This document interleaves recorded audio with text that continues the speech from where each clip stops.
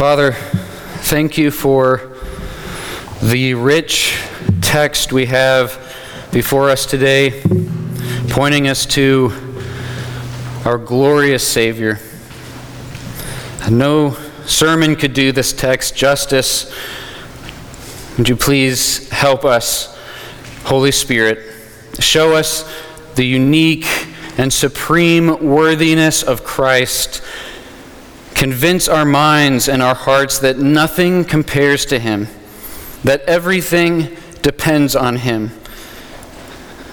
Do this so that we would be motivated to worship and serve Him and be spared from wasting our lives on worshiping lesser things. We worship what we believe is worthy. Help us see that there is no rival to Jesus. And then move us to sing and worship to Him, not because that's what we do at church, and it would be strange if we didn't, not even because we enjoy it, but because after beholding His worthiness, we can't keep silent.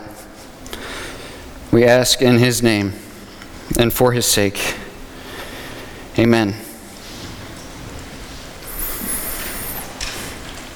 Would you please turn in your Bibles to Revelation chapter 5. That's on page 1030 of the Bible that's under the seat in front of you.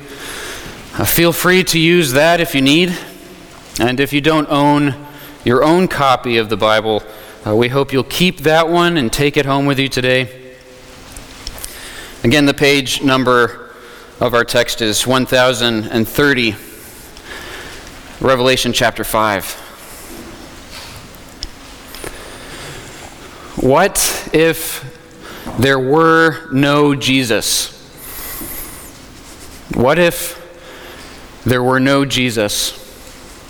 That is the distressing prospect that the Apostle John contemplates for a few agonizing moments at the beginning of our text.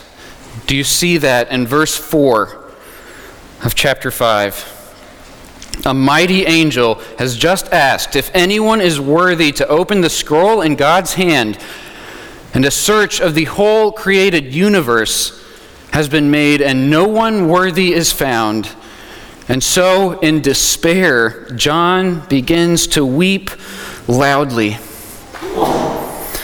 But before we get into the vision of Revelation 5, let's take a step back so that we can grasp the monumental significance of this occasion that is being signified. John. You see, this moment had been anticipated ever since the beginning of human history. In the Garden of Eden, when Adam had the opportunity to crush the serpent's rebellion, he chose instead to join it. He failed to offer God perfect obedience.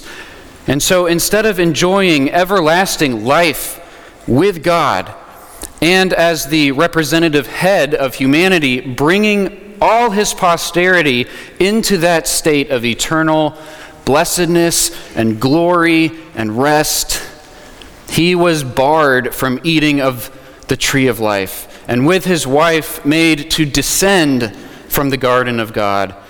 And all his descendants received his guilt and stand condemned before a holy God.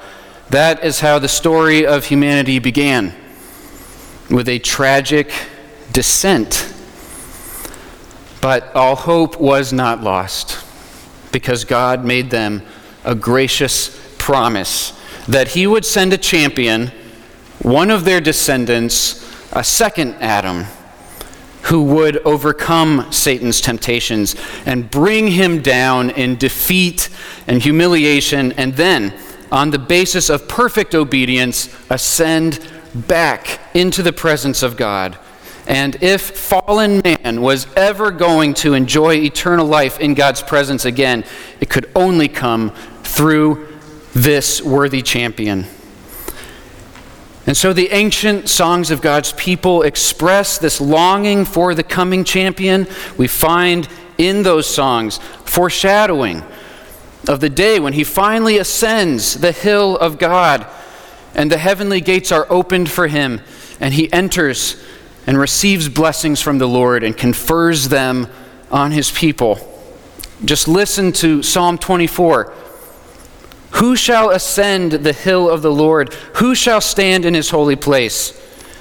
He who has clean hands and a pure heart.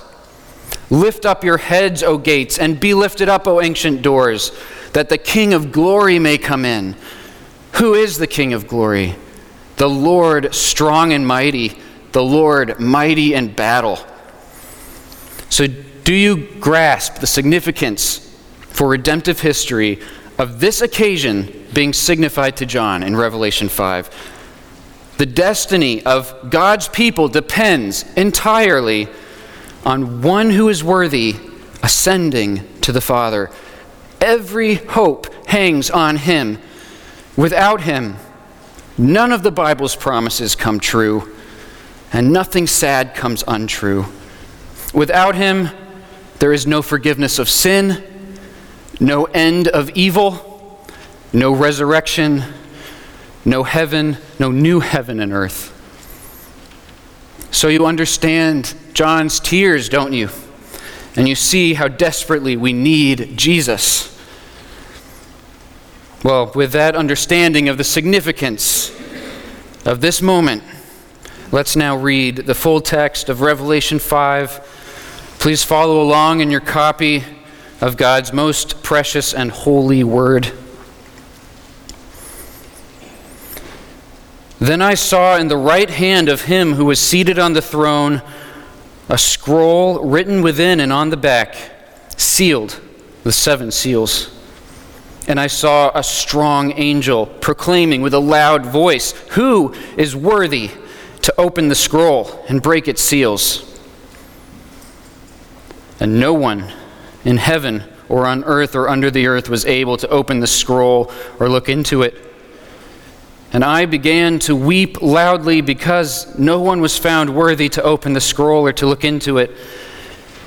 And one of the elders said to me, "Weep no more. Behold, the Lion of the tribe of Judah, the Root of David, has conquered, so that he can open the scroll and its 7 seals." And between the throne and the 4 living creatures and among the elders, I saw a lamb standing as slain, with 7 horns and 7 eyes, which are the 7 spirits of God sent out into all the earth. And he went and took the scroll from the right hand of him who was seated on the throne. And when he had taken the scroll, the 4 living creatures and the 24 elders fell down before the Lamb, each holding a harp and golden bowls full of incense, which are the prayers of the saints.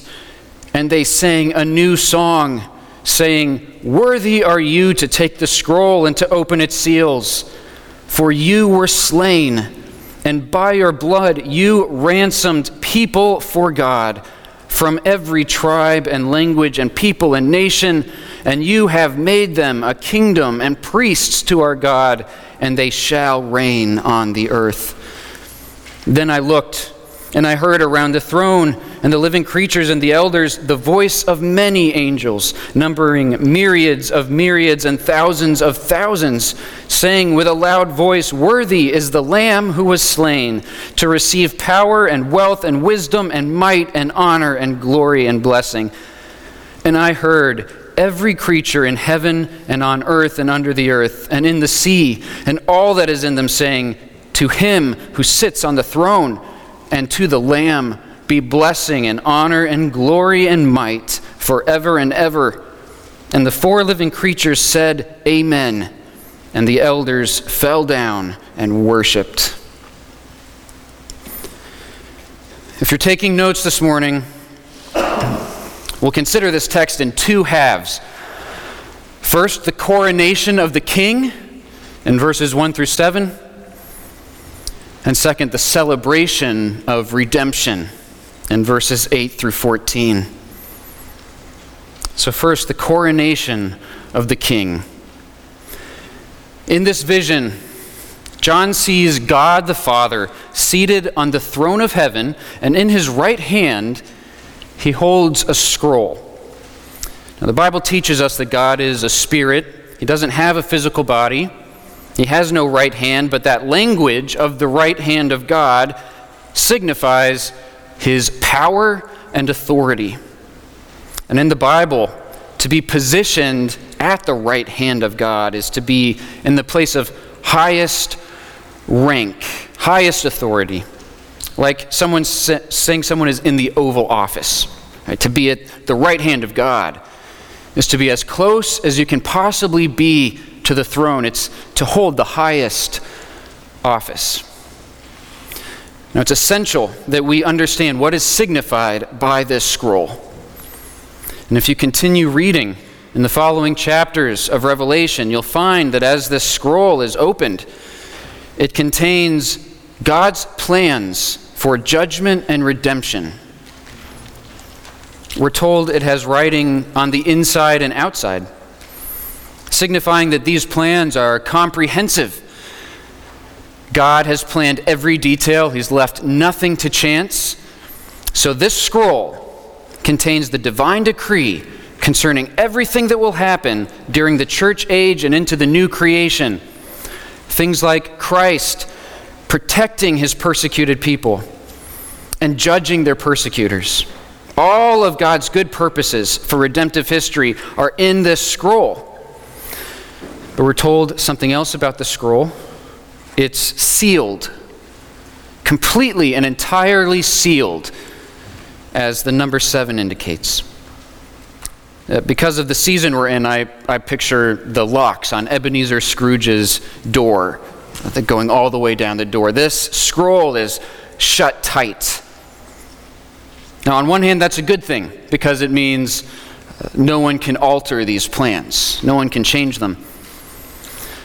But it also presents a problem, because if this scroll isn't opened, the plans of God won't be enacted. You see, opening the scroll concerns not merely revealing the plans, but realizing the plans, carrying them out, executing them.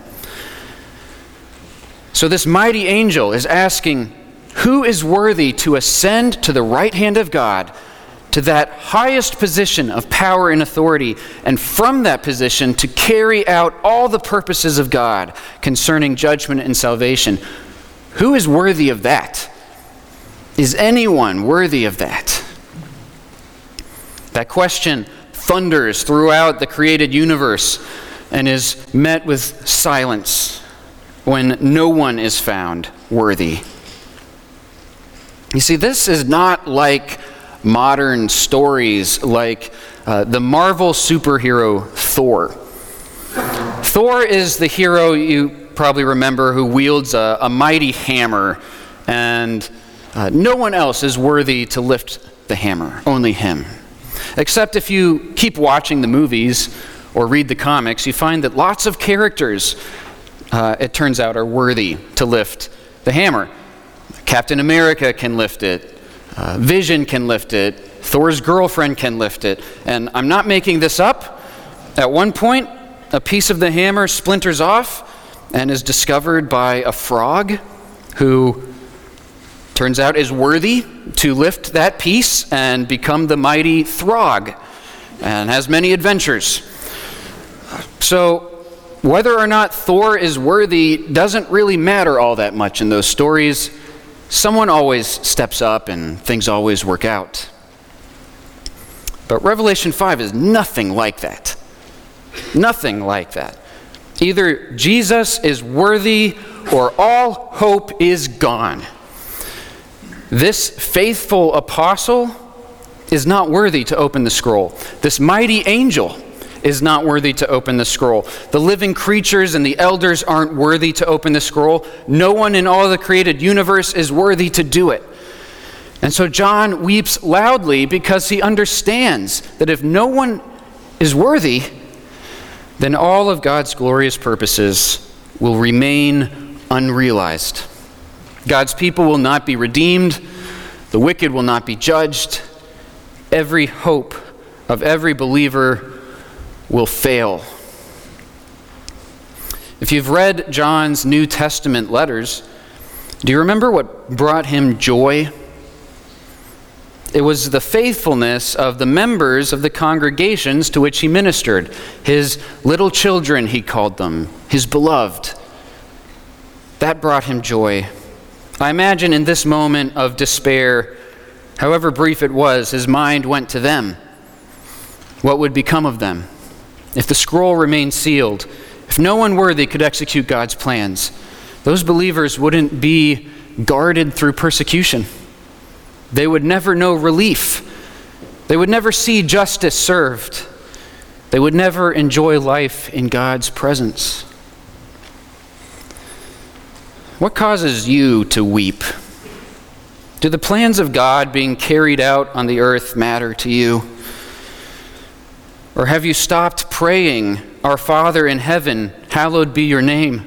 Your kingdom come, your will be done on earth as it is in heaven"?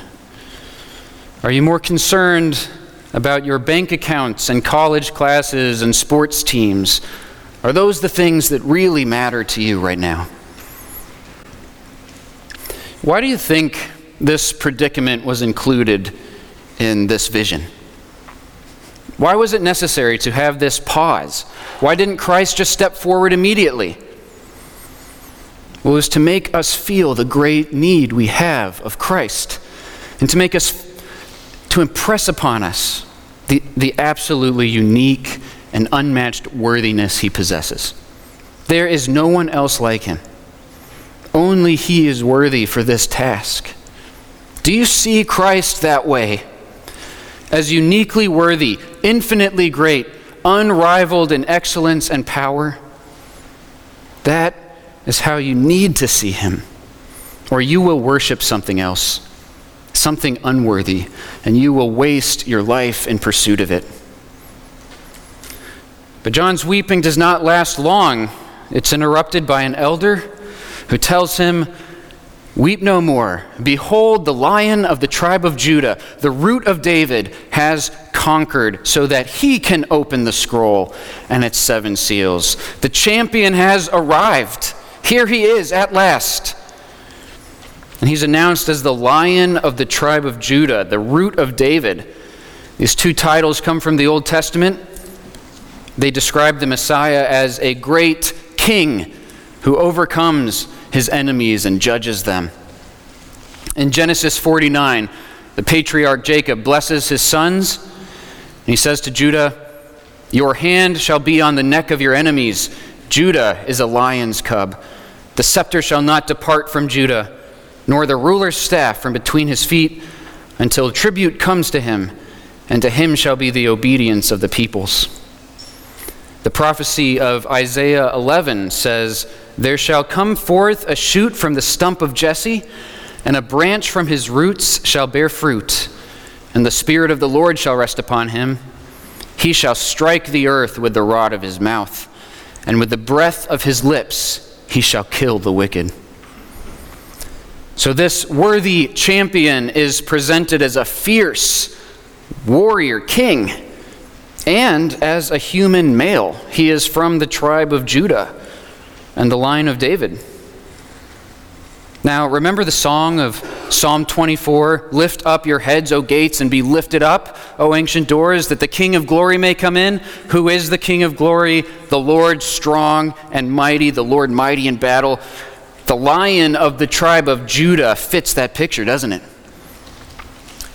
But now, here comes a surprising twist, something we don't expect. John is told to behold a lion, but when he looks, he sees a lamb.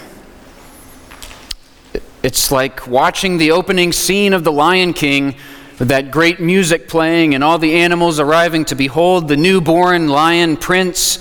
But then you look in Rafiki's hands and he's holding up a little lamb. Do you think anyone sang Psalm 24 and imagined those ancient doors being opened and a lamb walking through? I've never seen a lamb on any team's jersey before or any country's currency.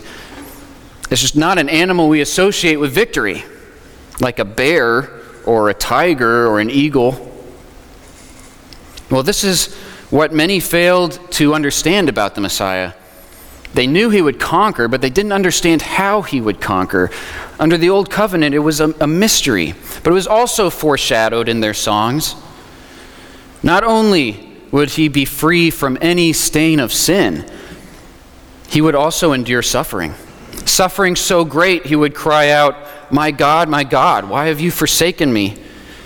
He would be despised and mocked. He would be surrounded by his enemies who would pierce his hands and feet and gloat over him. He would even pass through the valley of the shadow of death. Death is the punishment for sinners, but it would fall on the one who is perfectly obedient. He would endure it in their place, and then he would be resurrected, and this is how the lion would conquer. As a lamb led to the slaughter. You see how the lamb is described as slain. In other words, with its throat cut, as would be done to a lamb that was sacrificed. This lamb had been slain, but now he is standing. He is dead no longer. Notice, and this is so important, notice that even though he is risen, he still bears those marks of his death. And do you realize what that signifies, brothers and sisters? Jesus has gone into heaven, but that doesn't mean he has forgotten about us on earth. He is our high priest interceding for us before the Father. Hebrews tells us he had to be made like his brothers in every respect so that he might become a merciful and faithful high priest in the service of God. For we do not have a high priest who is unable to sympathize with our weaknesses, but one who in every respect has been tempted as we are, yet without sin. Christ is your high priest in heaven. He is familiar with your situation. He has been where you are, and he conquered. And he has not forgotten you. He has gone to heaven to present his blood before the Father, which pleads your full forgiveness. And the Father sees his wounds and hears his prayers every time for each particular instance of sin in your life. This brings to mind the wonderful words of Charles Wesley's hymn, which I would like to quote in full because it's just so good, but I'll limit myself to just 2 stanzas and ask you to just sing that song later this afternoon. Arise, my soul, arise. Shake off thy guilty fears. The bleeding sacrifice in my behalf appears. Before the throne my surety stands. My name is written on his hands. 5 bleeding wounds he bears, received on Calvary. They pour effectual prayers. They strongly plead for me. Forgive him, oh forgive, they cry, nor let that ransomed sinner die.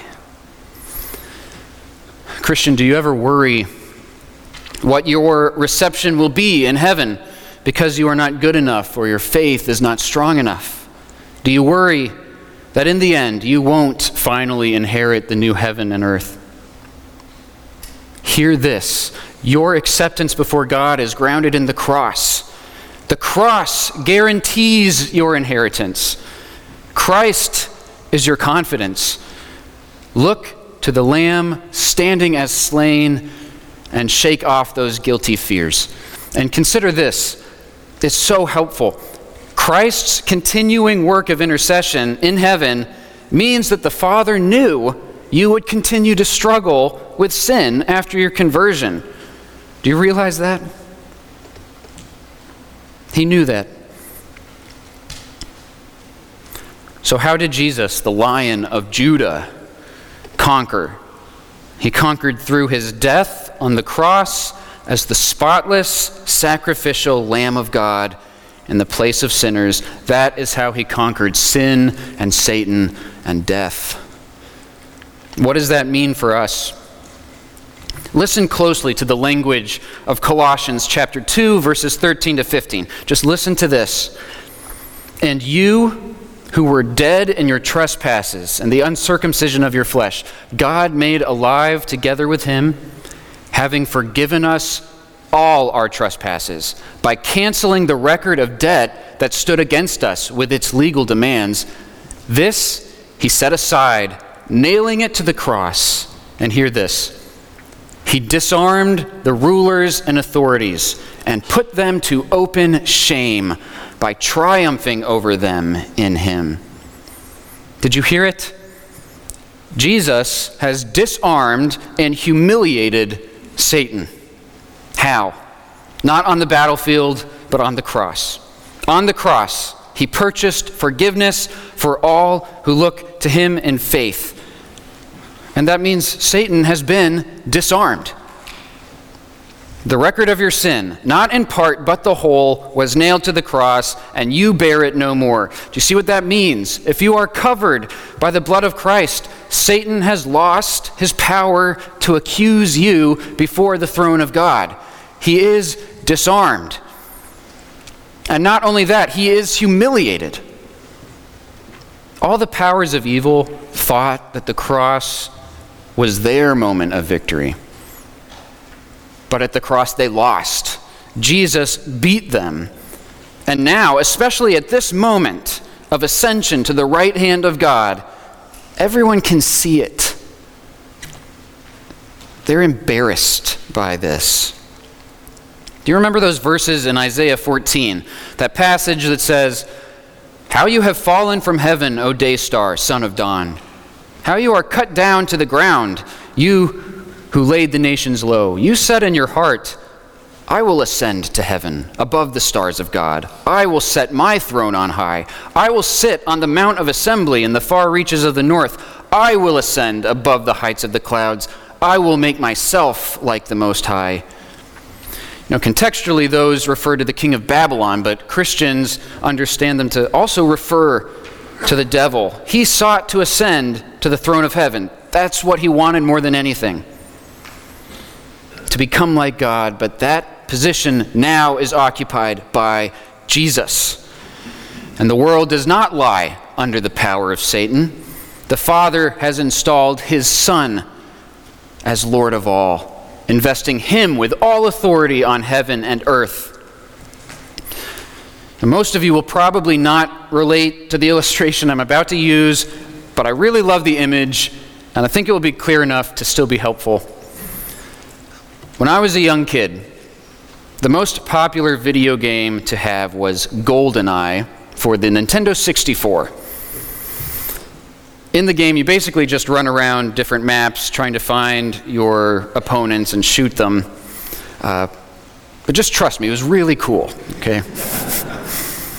All my friends had this game. I did not. So whenever we played, they would quickly beat me badly. And I would reappear somewhere on the map without a weapon, and I'd be left running around with nothing to face them with but my karate chop. I can still remember the sound of it. And it was just the sound of desperation, and it was so pathetic. It was all I could do. And it couldn't cause them any real harm. And that is a picture of Satan after the cross. He is still active. He's still roaming about, but he's disarmed and he's humiliated. If you are in Christ, you don't belong to his kingdom anymore. He doesn't have power over you. Has the freedom and relief of that reality settled on your soul? This year, when you feel overwhelmed by personal tragedy, maybe you're feeling it already, or world affairs, remember, evil does not sit at the controls of history. Jesus does. And so everything will be okay in the end. Evil cannot ultimately harm you. And when the enemy whispers in the back of your mind, "Oh, you've gone too far this time," God will never forgive you now. You will never overcome that sin.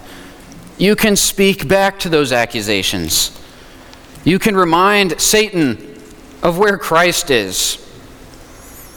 You could use the words of a song we sometimes sing here. When Satan tempts me to despair and tells me of the guilt within, upward I look and see him there who made an end of all my sin. Behold him there, the risen Lamb, my perfect, spotless righteousness. As the Lamb, the Lion has conquered Satan, and you are forgiven. Notice what further description we get of this Lamb. It has 7 horns and 7 eyes. It's not your typical lamb. Not the lamb you would pick out if you were choosing a pet. The 7 horns signify his infinite power. The 7 eyes, his exhaustive knowledge. So he is fully capable to execute God's plans for judgment and salvation. He sees all things. Nothing is hidden from him. So when he judges, it's perfectly just because it's based on facts. He has seen everything. And do you recall in chapters 2 and 3 of Revelation what Jesus says to each of the 7 churches? He tells each of them, I know what you are enduring. I know what to commend you for. I know what I have against you. I know what you're suffering. Jesus knows everything we discuss at Life at the Creek. He knows what the elders discuss in their meetings. He knows the requests you share in your community group. He knows every trial and pressure that this church will face. He knows it all. And what does he do when he ascends to the right hand of God? He sends his Spirit to support and strengthen his churches and to warn them, to empower his people to be witnesses throughout the world. This is such a great encouragement from our text for local church ministry and for world missions. And by the way, don't miss the full activity of the triune God in this text. Always, when you read the Bible, try to pay attention to which member of the Trinity does what, so that you can be specific in your prayers and praise. The Father plans, the Son accomplishes, the Spirit applies. Redemption is a triune work. We worship a triune God. Well, notice also in verse 7 that the Lamb went and took the scroll from the right hand of him who was seated on the throne. When you read verse 7, you should be thinking, hold on, he did what? You do not just do that. One does not simply approach the throne of God and take the scroll from his right hand. Hear how the throne is described in Revelation chapter 4, verse 5. From the throne came flashes of lightning and rumblings and peals of thunder. That reminds us of Mount Sinai, doesn't it? Remember that the people had to be warned not to touch the mountain so they didn't die? But this man walks right up to the flashing, rumbling throne of God. No mere man would dare do such a thing.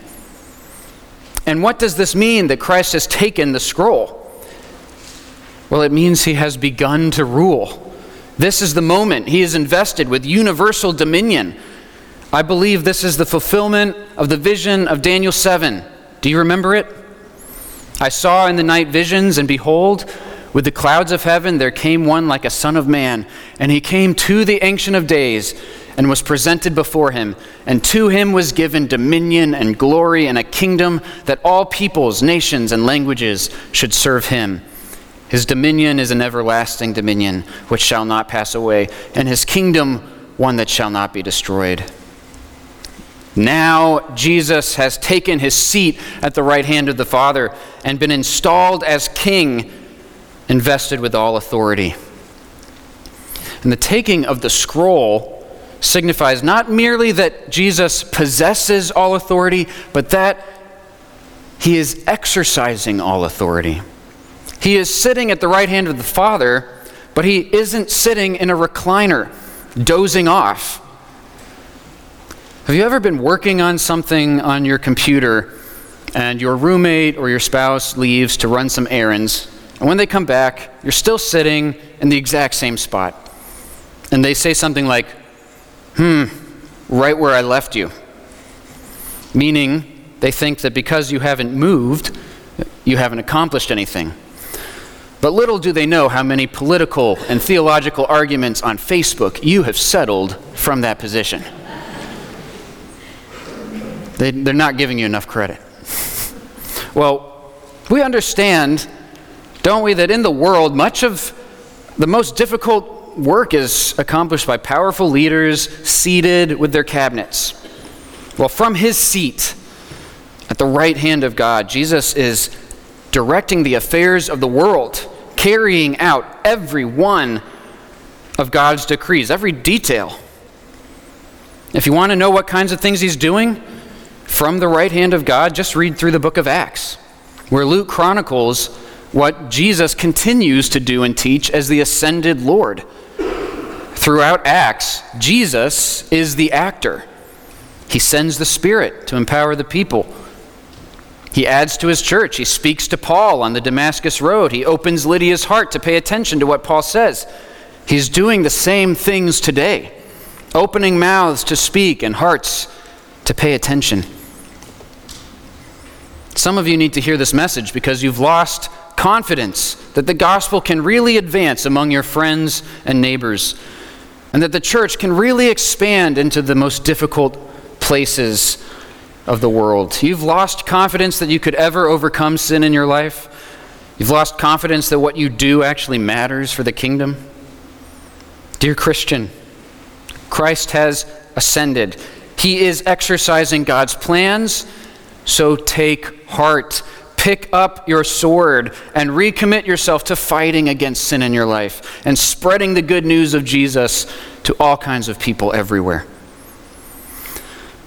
And some of you need to hear this message because you have never bowed before Jesus as Savior and King. You have never repented of your sins and come to him in faith. And so you need to hear the words of Psalm 2, where God says, I have set my king on my holy hill. He will have the entire world as his inheritance. One day he will judge all who rebel against him. Oh, friend, won't you bow to the King today while he is showing you patience and mercy? If Christ is King and you are his enemy, you must bow while there's time. All who take refuge in him are promised blessing. You can leave this room today with your sins forgiven and your relationship with God restored.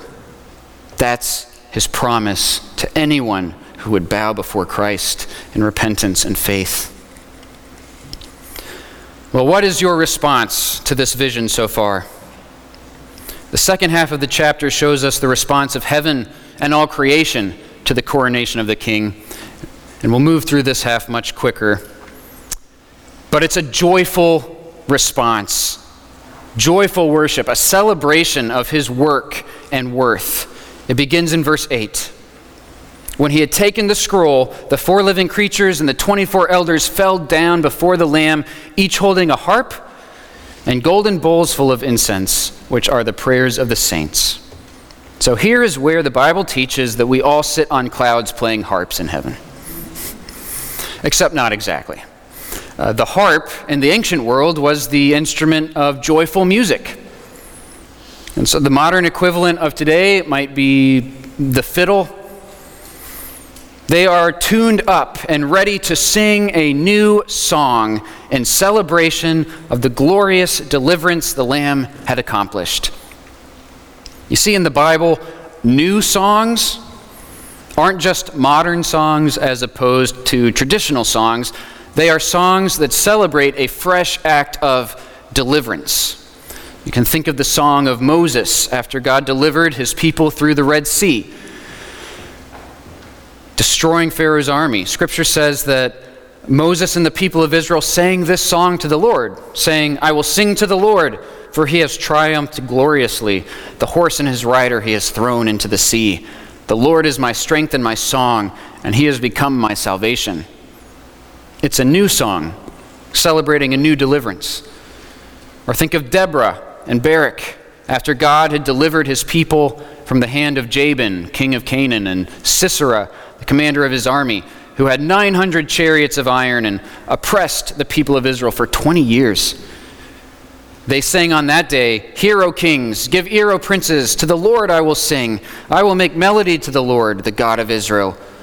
Lord, when you went out from Seir, when you marched from the region of Edom, the earth trembled and the heavens dropped. Yes, the clouds dropped water, the mountains quaked before the Lord."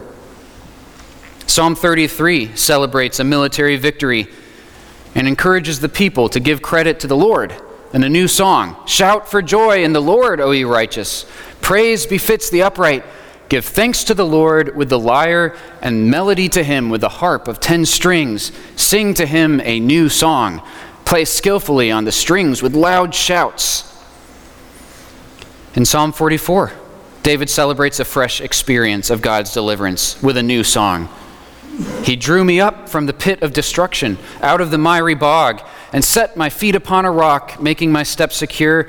He put a new song in my mouth, a song of praise to our God." You see, there are many examples of new songs in Scripture. But this one is the best and greatest new song that will ever be sung. This new song is a celebration of the victorious work of redemption that Christ accomplished on the cross. This is the song of the new covenant. This is the song of redemption. Also notice how this moment, when the Lamb takes the scroll from the right hand of the Father, is an answer to the prayers of God's people. They had long called out to God to judge the wicked and deliver the righteous. And now their prayers are answered because the Lamb has conquered on the cross and ascended to his seat of authority. So judgment and deliverance are now certain. So be encouraged in your prayers. Persevere in your prayers. When you feel like they don't go any higher than the ceiling, see that they are carried into the very presence of the throne of God and the Lamb, where they are always heard and answered. Well, what is the content of this new song specifically? Why is he worthy? What has he done? What fresh work of deliverance has Christ accomplished? "Worthy are you to take the scroll and to open its seals, for you were slain, and by your blood you ransomed people for God from every tribe and language and people and nation, and you have made them a kingdom and priests to our God, and they shall reign on the earth." So if you missed it in all the imagery, here it is in plain language. He is worthy to rule and be worshipped because he was slain as an atoning sacrifice. And 2 specific results of his death are included in this new song. He has ransomed his people, and he has secured their destiny. To ransom someone is to purchase their freedom through costly means. God's people were slaves to sin, and Christ freed them by means of his shed blood. He has ransomed people from every tribe and language and people and nation. Do you see that? This was the mission from the Father that he was given, and he accomplished it. He shed his blood and paid the redemption price. Not of all people, but of all kinds of people. Not every tribe and language and people and nation, but people from every tribe and language and people and nation. It's a particular redemption, and it's an effectual redemption. He has ransomed his people for God. He has set God's chosen people free from the guilt and condemnation of their sins, free from the dominion of sin over them. This song is not the language of a potential redemption, but of a fully effectual redemption. So they sing this new song because on the cross the Lamb accomplished salvation.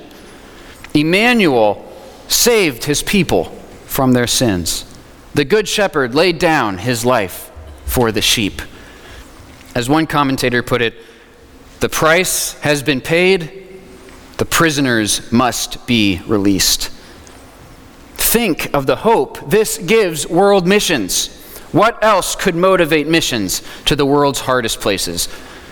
What else could see missionaries through the discouragement of laboring faithfully with very little to show for it, except this theology except the certainty that God will save his people from every tribe and language and people and nation. Church, we can take the gospel everywhere. We can offer Christ to all people in all places, and there will be a people who respond because Christ has purchased people. And his blood has a 100% success rate. It saves everyone it covers. Christ will have his bride. Christ will have the prize for which he died, an inheritance of nations. So be encouraged as you contribute to the Lottie Moon offering to support missions. And continue in 2024 to pray for and support and do missions. As your life begins to fill up with other things this year, don't forget the mission we've been given to make disciples of all nations. Freedom from the condemnation and power of sin isn't the only result of the Lamb's work. God's people are freed by his blood, but freed to do what? To be a kingdom and priests to God and reign on the earth.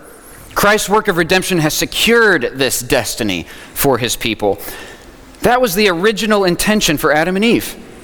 They were made in the image of God to rule the earth on behalf of God until the whole earth was filled with his image bearers, enjoying life in his glorious presence.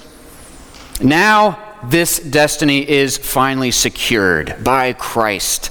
God's people worship and serve him now across the earth, and one day they will cover a new earth in new bodies and reign with him in a promised land that extends over the whole entire earth. That is what we have been ransomed to do, and Christ has secured that destiny for us. Well, we have to bring this to a close. In the final two songs of this chapter, the worship of heaven crescendos and expands. The living creatures and elders are joined by the voice of many angels, thousands of thousands, singing with a loud voice, "Worthy is the Lamb who was slain, to receive power and wealth and wisdom and might and honor and glory and blessing."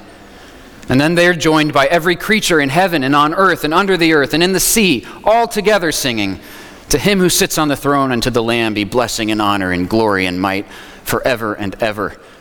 So notice that all creation is worshiping both God and Christ. God and Christ are glorified together. Christ is not the Father, but he is equal with the Father. Christ is fully God. And the four living creatures confirm that such worship of Christ is fitting and proper, adding their amen.